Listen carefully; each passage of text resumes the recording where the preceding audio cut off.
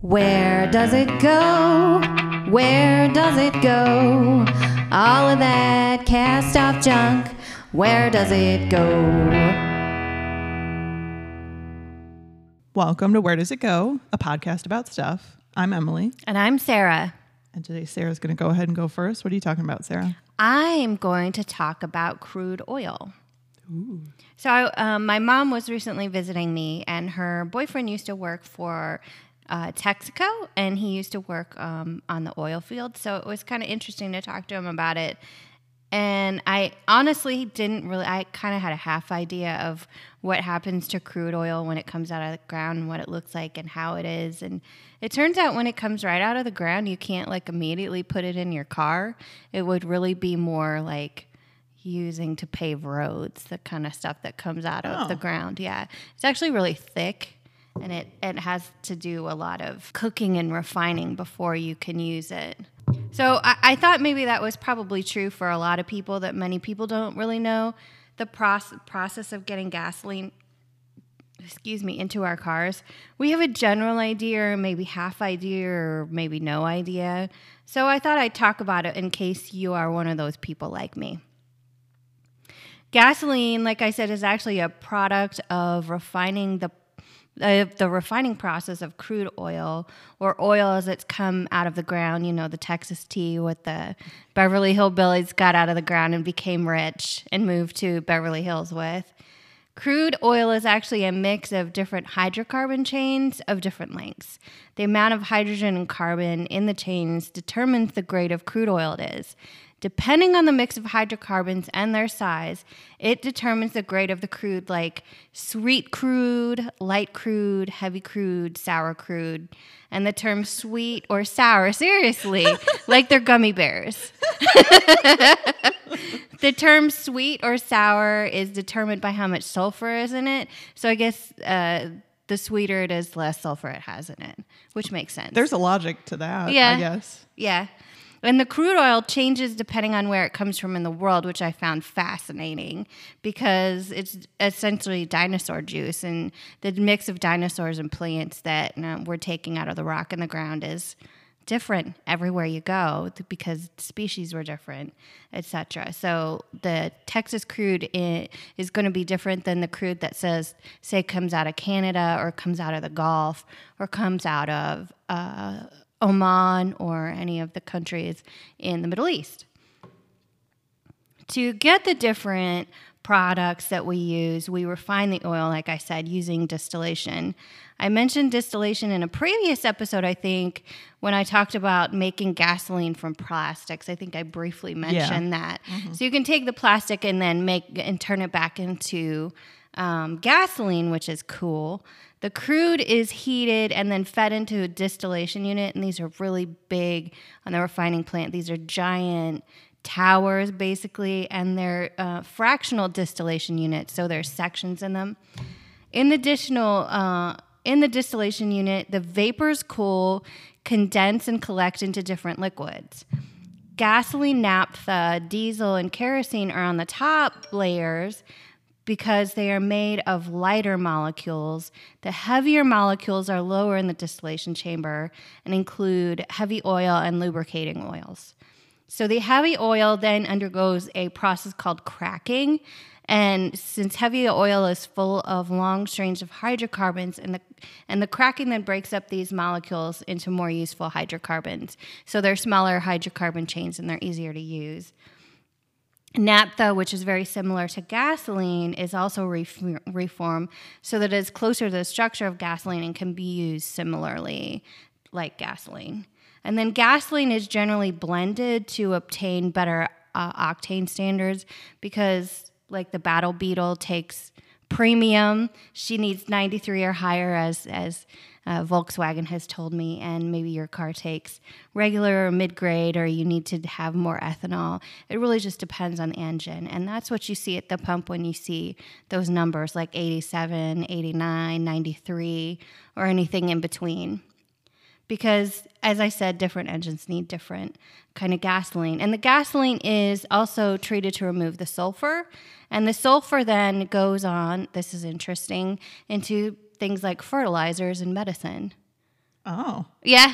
Isn't that Well, interesting? I mean, it makes a lot of sense. Industrial processes very rarely waste anything they can make money off of. Egg smell, that's all I can think of.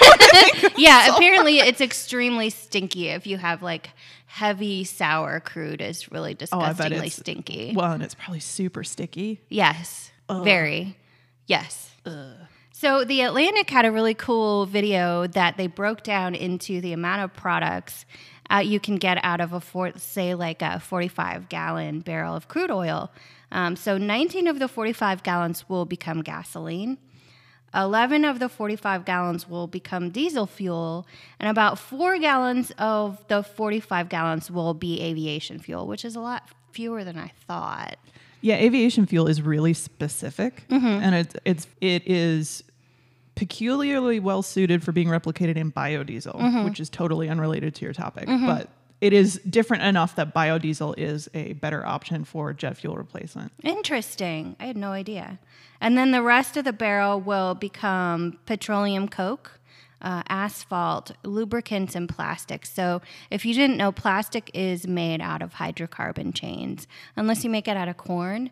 But generally it is a petroleum byproduct, and that's how we make plastic. Just so you know. I don't think many people know that, or maybe they do. Really? Yeah. Well, yeah. I'm that's the whole point of this podcast. Exactly. I didn't actually know that until 2 years ago that plastic was made out of petroleum. I had no idea. I've known that for a long time, but my dad's also a science teacher, and I Yeah. also have a background in science, so that probably helped.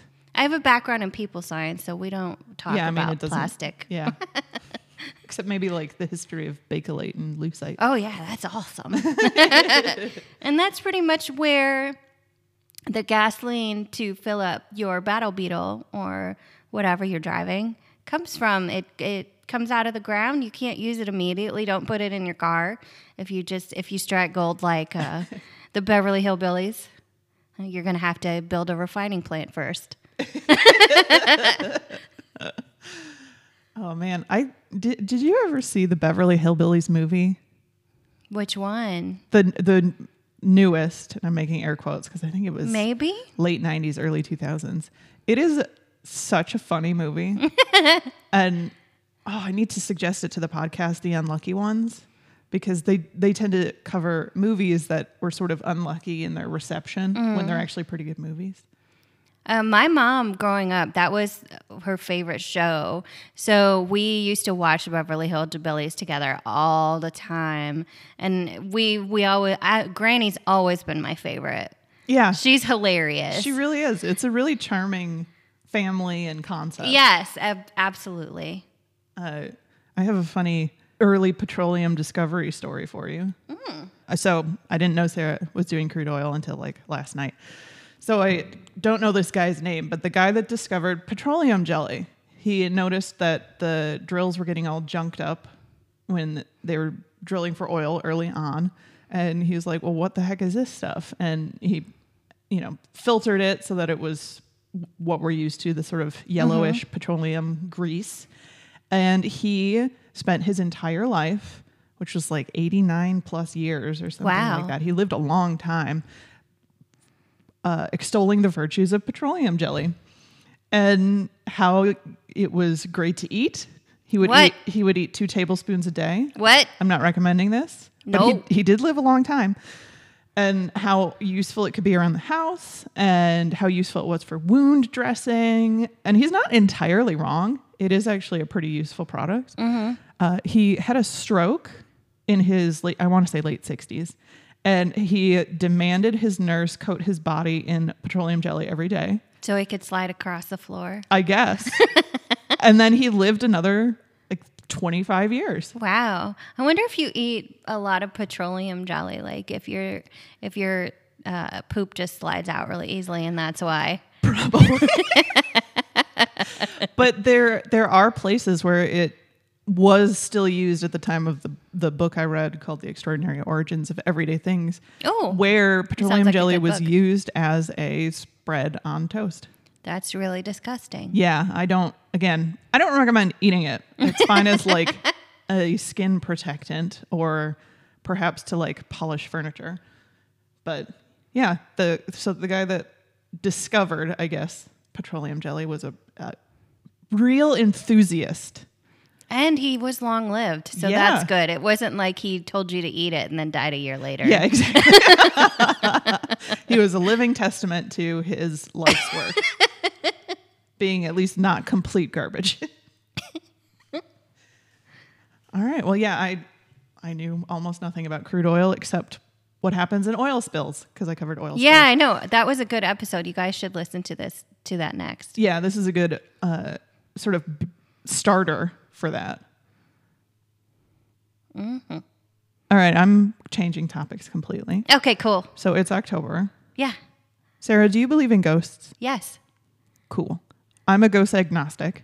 Okay. I don't know what I don't know, and I'm not here to contradict anyone unless it's like obvious they're having a stroke or something, or like there's carbon monoxide in the air, and then I'm like, yeah, that's what you're dealing with. But otherwise, I'm like, well, I don't know what I don't know. So where do ghosts go? What's a ghost? So a ghost is the spirit, soul, memory, or essence of an animal or a human that has died and appears to the living. So there are some very strict components there. And I wanted to talk about what different types of ghosts there are. And I did not realize until I started researching this that I did not give myself enough time to thoroughly research this. So I guarantee there are gaps in what I am discussing. And are you going to touch upon Japan's ghost? Because that's an entire podcast in itself. Only in relation to a possessed toy. Okay. All right. Because, yeah, a lot of... I would point people to the Revenant episode after this one. After you listen to the oil spill episode to compliment Sarah's, you might consider listening to the Revenant episode. You should listen to the Revenant one anyway. Yeah. It's actually one of our more popular ones. So ghosts are a universal concept, a universal human concept. Every culture has some kind of ghost lore or understanding of spirit or soul or something like that living on. And it's also not terribly uncommon for that spirit or soul to not be human based. That's actually a common component of revenants, and particularly Japanese ghosts are not always human. A lot of times they're demons, right, or animals. So they weren't initially a living thing. So there's some slushiness with ghost versus demon versus revenant versus other things. So I'm going over some types of ghosts. Geist, Gast, and Spiritus are some extremely old Western terms for ghosts. Geist stems from negative, rageful words in Old German. Spiritus and Gast both meant soul, spirit, or breath, or blast. So the association with sort of feeling a chill or a cold wind or something like that and a ghost has been around for a long time. I mentioned Geist, and so poltergeist, that means noisy ghost in German. And poltergeists have been increasingly common since the 17th century in terms of ghost lore. They can move stuff. They're almost ubiquitous in human cultures. So the ability to move things or make noises. And they're usually not particularly pleasant. It's considered often a harassing ghost. Here's some other terms for ghost you may have heard that I just kind of like. Haint. It's a southeastern U.S. term for ghost. I like the term haint a lot. Yeah.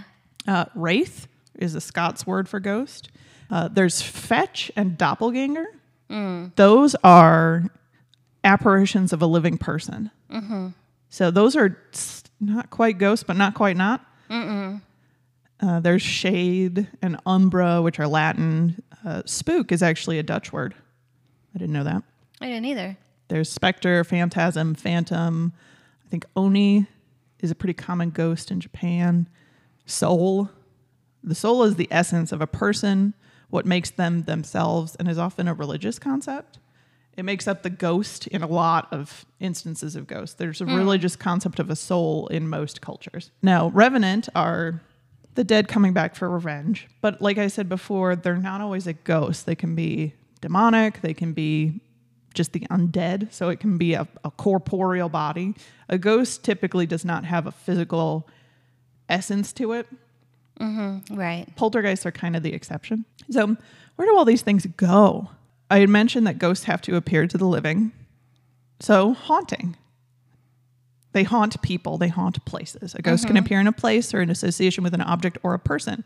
So they can follow a person around or hang out with an object or stay in one location. They can appear very concretely. It's like an apparition of a human or an animal body, like ghost cats. There's a whole southeastern United States ghost cat phenomenon. Last podcast on the left did an episode on that. Oh, cool. It's very interesting. Yeah. Or they can appear in photographs as orbs. You can feel a vapor or a cold air, hear sounds, see movements of objects. There are haunted places. So if a ghost gets sort of trapped in a place, it's usually because their soul is attached to the place due to their death, or a large portion of their life was spent in that place. It's not uncommon for a violent death or a large number of violent deaths to create hauntings.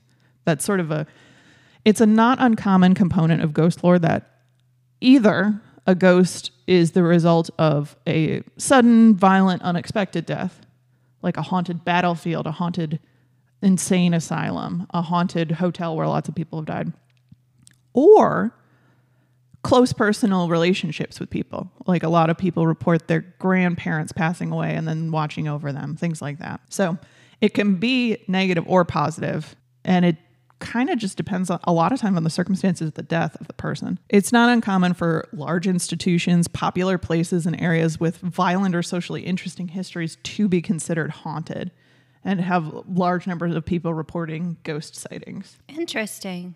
There are a lot of Civil War battlefields that are considered haunted. The whole Indian burial ground concept, it's not, I doubt it's universally acknowledged, but it should be that indigenous peoples in North America and South America have not exactly been treated well. No. Including in relation to their deaths and their sacred places. And the movie Poltergeist actually briefly touches on that.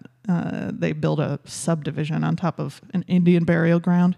Was that like the first movie really that mentioned the haunting of basically people putting structures over Indian burial grounds? It kind of riffed on that? Because it's been a story for a long time, but I feel like those were the first movies that really like had it known. I know that, and I don't know when The Shining was published, but Stephen King wrote a series of, I want to say 7, but it might be 5, short stories about the Overlook Hotel before, it's called Before the Play, these 5 short stories, and it's about the building of the Overlook Hotel, which is the hotel in The Shining. And one of them indicates it was built on an Indian burial ground. Oh, okay. And so I think that was before the Poltergeist movies came out or concurrent. Okay. It's unlikely they inspired each other. And so I feel like it must be an older concept than Poltergeist. Interesting. Movie Twitter, film Twitter, help us out. Well, it's a common story before the movie era of angry native souls, as far as I can tell, for it to come up, especially in the old stories of the Old West. Yeah, and it's kind of a depressingly racially charged concept anyway, in that like, oh, so all the indigenous people are gone, they're dead, so their ghosts are angry, violent, and miserable, and they're causing us problems. And it's like, well, right. That's not accurate in any way. So I've got some sort of ghostly thoughts that are not uncommon. Some cultures think that a ghost will stay on Earth until there's nobody alive to remember them. So a ghost is stuck until nobody remembers them, and then they kind of just disappear. It's a major plot point in the film Coco by Pixar. Ancestors are worshipped and appeased in a lot of cultures, so ghosts will stick around their families. It's considered that they're likely to stick around their families. It's assumed that they will often come back angry or just hungry. So serving them food is it's very common, honestly, to offer food to ancestors. It includes it's component of rituals of Dia de los Muertos, the Chinese Ghost Festival, all sorts of stuff. If you think about leaving tokens of gratitude or pouring out alcohol on a grave or burying people with food for the afterlife, food is acknowledged as critically important to human survival. And so it's also treated as critically important to ghost happiness. So a lot of times ghosts will come back to get fed. It's not always negative. They're not always like furious that they don't have food. It's Dia de los Muertos in particular has a lot of connotations of visiting with family members and having food be a component of it. So it's considered a positive thing. It's like, hey, let's have a little ceremony party thing. It's not the Mexican Halloween. No, it's different. It's almost like a wake, an annual wake almost. So ghosts can hang out with their families. They can hang out in places. They can hang out on Earth. They can possess people. Uh-oh. If you believe in ghosts. Spirits, ghosts, and etc. are assumed to take control of a person in a possession, causing them to do things that are counter to what the person would usually do. Ugh. And usually it's negative things. Very rarely do you hear about somebody being possessed by a ghost and then running the best 100-yard dash they've ever run. You know, it's not typically considered something where people do well. They usually like their heads turn around and they start vomiting.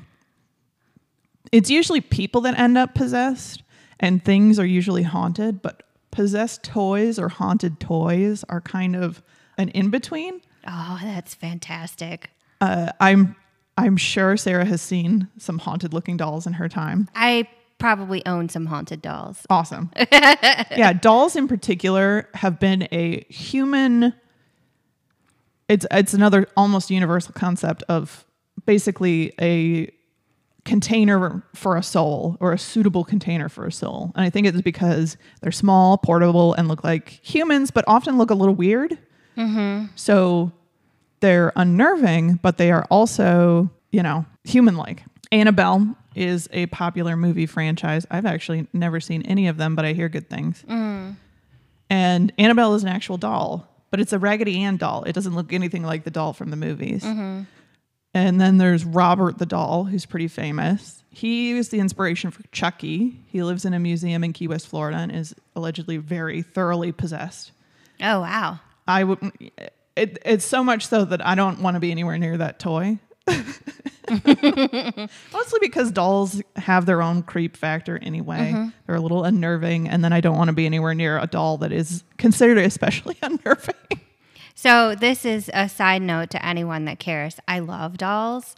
I love creepy dolls, and they seem to find their way to me. Like, people will bring them to me, and I think it's hilarious that I am the person like, oh, look at this creepy doll, and they'll take a picture and send it to me, or they'll actually buy the thing and give it to me. That's awesome. You are a caretaker for lost dolls. Souls. That's actually a good story. It is a good story. Yeah. Yeah, Agatha Christie wrote a really good short story about a haunted doll. Oh, nice. And rarely do I think Agatha Christie's stories are scary. They're usually, you know, a little thrilling, and then the mystery is solved and somebody fell in love and blah, blah, blah. They're fun little novels. But this was a genuinely scary story. And it's funny how people are so creeped out by them. And it's not like funny. It's like funny weird to me. Like, they don't really creep me out. I find it fascinating. So it's interesting. It is.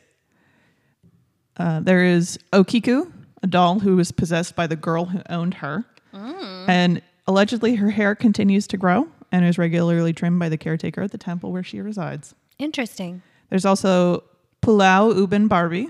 It's a possessed Barbie that resides in a temple in Singapore. Oh, fantastic. And there are several other possessed toys that are fairly well known. And so possession tends to lead to exorcism, because as I said, possession tends to be considered negative. Possession can also be explained by things like strokes, Alzheimer's disease and dementia, mood disorders and personality disorders, power of suggestion, the actual like obsession with possession. So possession is it's almost like manifesting your own stigmata. So it's almost like a religious mania. Yeah. Which is kind of power of suggestion. So there are a lot of very clear, and I'll talk a little bit more about this in the exorcism section of my little talk, but there are very clear indicators that a lot of possessed people are in fact just unwell people or people who are having a hard time and then are often not offered proper care and treatment. Or even people who aren't unwell and are just counter to social expectations at the time. We'll talk about that too. But we'll move on. So ghosts may possess toys or people. They may also be brought forth by the living to talk to them. So spiritualism was a major movement in Europe and then in the Americas. And it's a somewhat modern manifestation of what's basically ancestor worship that humans have done forever, of trying to talk to the dead. Mm-hmm. And spiritualism was very formal in that the entirety, or almost the entirety, of its, I guess, religious canon was contacting the dead and talking to the dead. It's attempting to contact the dead through single or group work using a specific set of tools. The ghost may be contacted from the great beyond, so they may be called forth from the afterlife, or just from their surroundings, like if somebody's haunting someone else. A lot of the spiritualism tools can be explained by the ideomotor phenomenon, which is small unconscious movements by a human in response to their surroundings and their psychology. Mm-hmm. And a lot of spiritualist tools were like very obviously easy to impact with the ideomotor phenomenon. Table turning and seances were a major spiritualism practice, and they would literally involve a table rotating under the hands of the participants. It could also include asking for knocking, voices, lights flickering, etc. Harry Houdini actually spent a huge portion of his career debunking spiritualist table turners, and it was because he loved his mother dearly, and she died, and he really wanted to talk to her again. And he was furious that people were taking advantage of the bereaved by pretending to talk to the dead and taking money from people to try to make them, feel good for a short amount of time when it was all stagecraft. He has a point. Yeah, he does. He's not wrong. He's not wrong. Harry Houdini was a pretty cool guy. Automatic writing is another often impacted by ideomotor effect spiritualism practice. It's channeling or requesting inspiration from the deceased and then writing with a pen or pencil and paper, or a pencil on a planchette, which is like the Ouija board thing. Yeah. On paper, and either having the ghost talk to you and you write what they say, or talk through you. So like a temporary possession. Mm-hmm. So it's assumed that ghosts can potentially do that. Ouija board. We could do a whole podcast on Ouija boards. Mm-hmm. I think they're really interesting. I had one. They're cool. And it's using a board that has an alphabet on it, numbers. It often has yes or no, thank you, goodbye, etc. And then a little pointer or a planchette or a pendulum that is used to point to, spell out words or phrases to get somebody to talk to you. And again, ideomotor effect, because your hands are on something. And so it's not uncommon for people to either intentionally or unintentionally move stuff around. And if you get enough people, like I have my hands one way and the other person has their hands the other way. And even though we're not pushing, like we are kind of, our bodies are moving, so it's going to appear to move. Yep. Even your pulse can move things. Exactly. Especially if you're excited. So I don't know if you remember this, but in the late 90s, early 2000s, there was a huge boom in ghost hunting shows and reality shows where they'd pop a family into an asylum or something with a camera up their nose and then make them do a lot of these things like automatic writing, or they'd record sounds, or they would use EMF monitors and Gauss meters to check magnetic frequencies, and dowsing rods and thermometers and photographs and video to try to capture evidence of hauntings. And Linda Blair was involved with this. She was the host of several of these shows. I loved them as a kid. They were very thrilling, but I was also a kid. And I really genuinely think that ghost hunting is the new spiritualism. There's a show that's very popular right now called BuzzFeed Unsolved, and it involves a skeptic and a believer, and they go to allegedly haunted locations, and the believer is like, yeah, okay. And the skeptic is like, come kill me, demons. Come at me. If you don't kill me tonight, you're not real. So I think it's just a morphing of spiritualism into, it's more secular for a lot of people, but it's still, a lot of times they'll interview Catholic priests, and a lot of times they'll interview ghost hunters. And it's the type of thing where, of course, you have to have tools to measure phenomena, but what are you actually measuring? And I'll say with the dowsing rod thing, I have used dowsing rods in a job when I worked with septic repair and permitting and things like that. In order to find septic lines underground, you can actually use dowsing rods. What? Yeah, so you walk across a septic field and the rods will cross at the disturbed ground of the septic line. And it sounds like crap. It sounds like complete crap, but I would use it all the time, and it was correct. Or you find a rock. That's so crazy. You might find a rock or a tree root, or you find disturbed ground. So there are differences, and the theory is it has to do with magnetic frequencies coming from the earth, but who knows? Okay. So I wasn't measuring the water in the lines. I wasn't measuring septic system ghosts. I was measuring ghosts. I was measuring disturbed ground. From what you've told me about septic systems, like there may actually be ghosts in them, though. I mean, it's possible. If people have died in them, I mean. Oh no. Yeah. That's an ugly death. Yeah, that could terrible. lead to a haunting. So anyway, that's my agnostic take on. I'm not going to tell these people they're wrong, but I am going to say that I definitely found septic lines with dowsing rods and not ghosts, unless they were ghost septic lines.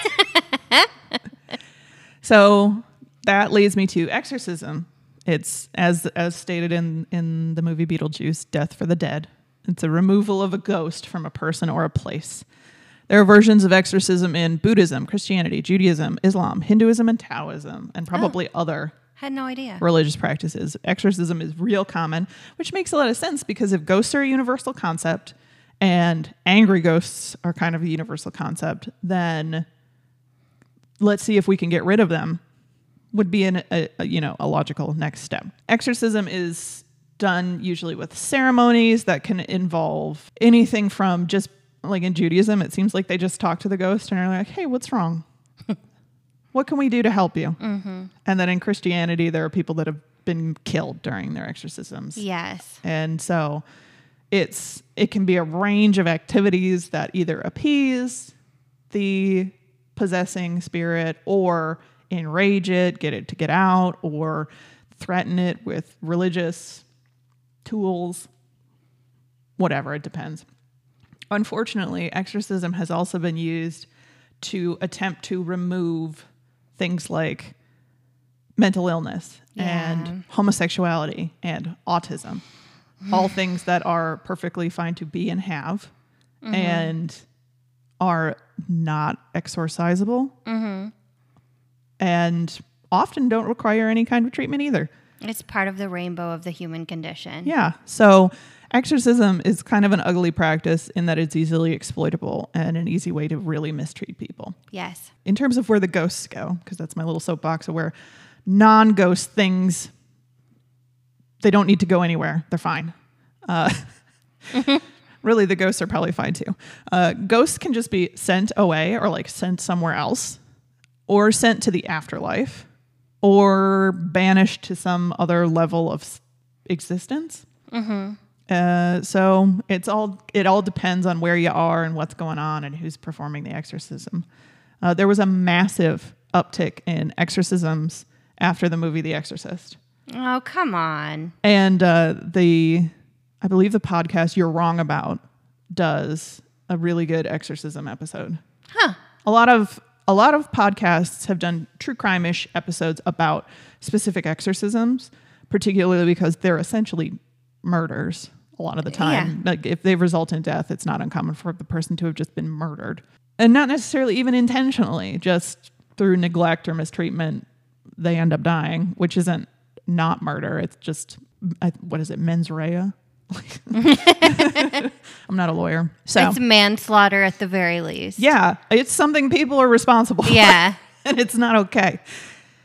So, but I believe they do a whole review of exorcism practices, particularly after the movie The Exorcist. Ghosts can also just go to the afterlife. So they might appear to the living. It's not an uncommon thing to hear a ghost story where someone from your family appears to you or you hear them and then you find out they've died and then they don't do that again. So Yeah. like kind of moment of death appear to the living and then they pass on. The afterlife is a dwelling place for the dead. It may include character judgments, different locations for different qualities of souls. It may be exclusively on Earth. It may be exclusively off Earth. It may be the type of thing where everyone's included and graded, or only the people that are in the know get to get in. I'm actually reading Dante's Inferno right now. It's less dense than I thought it would be. Dante's Inferno is a fascinating novella. It is. Yeah. I was expecting it to be horribly difficult to read, and it's not. It's not. It's actually really interesting. Getting to the afterlife may be automatic after death, may involve a long journey. It's a major component of human imagination and mythos. There are a lot of people who conceptually there's nothing after death, or that your physical body is deeply connected to what your afterlife is like. So in some instances, a corpse has to be entirely destroyed in order for someone to pass on. They may need to be entirely mummified. And I actually want to do an episode about where mummies go next. Yeah. Because a lot of them got stolen. If it's in a museum, it was probably stolen. Mm-hmm. Just heads up. Or it may be this is a pretty strong Christian and also Jewish need for physical intactness in order to be physically intact in the afterlife. Mm-hmm. So like tattoos are not acceptable in a lot of Judaism and things like that. It's all kind of, it depends on your tenets that your group follows. Right. There may also just be nothing after death. I think I already said that. Mm-hmm. So those are all places ghosts could go, or they could go nowhere because there are no ghosts. Ghostly apparitions are considered pseudoscience and have been credibly attributed to Alzheimer's, carbon monoxide poisoning, hallucinogenic drugs, self-delusion, and sleep paralysis. Oh, yeah. So who knows? That's where ghosts go. That's cool. I like that. And in October, I believe in ghosts. I'll just put it that way. So when you ask me if I believe in ghosts, yes, it is October. I believe in ghosts. Right on. If you ask me in November, I might have a different story, but in October, I believe in ghosts. I mean, it's a good time to believe in ghosts. Exactly. The veil is thin. Mm-hmm. So, yeah, that's where ghosts go, and that's where crude oil goes. Totally unrelated, but I like it. I know, unless you're talking about like ghosts of microbes. Or ghosts of dinosaurs. Yeah. There we go. Yeah, and algae and stuff. Our cars are all haunted with enraged prehistoric critters. That explains it. It does. They're like, we had to die. You're going to die too. You can follow us on several forms of social media, and you can find out more information about us at wheredoesitpodcast.com. Yes. If you have suggestions, please email us. We get them in person a lot, but feel free to email wheredoesitpodcast@gmail.com. And I want your pictures of creepy dolls. Yeah. Yeah. Give us your possessed toys. Not literally. Just give us pictures of your possessed toys. That'd be awesome. We should go on like a creepy doll scavenger hunt or Yeah. something. It'd make my little black heart so happy. Maybe we'll have a creepy doll contest. Yes. Like a beauty contest. Yes. I'm already winning. I have this creepy doll. Oh man, she's so fantastic. Her lips and mouth move when you pull Her her lips move? when you pull her string back. Oh, she's so glorious. I love her so much. I need to see this. Yes. We're at my house. Well, next time we record at your house. She's so amazing. I think I have a video of her actually that I keep on my phone. Oh man. Will you post it on Instagram? Yes, I will. Yes. She's actually on my Instagram, but Awesome.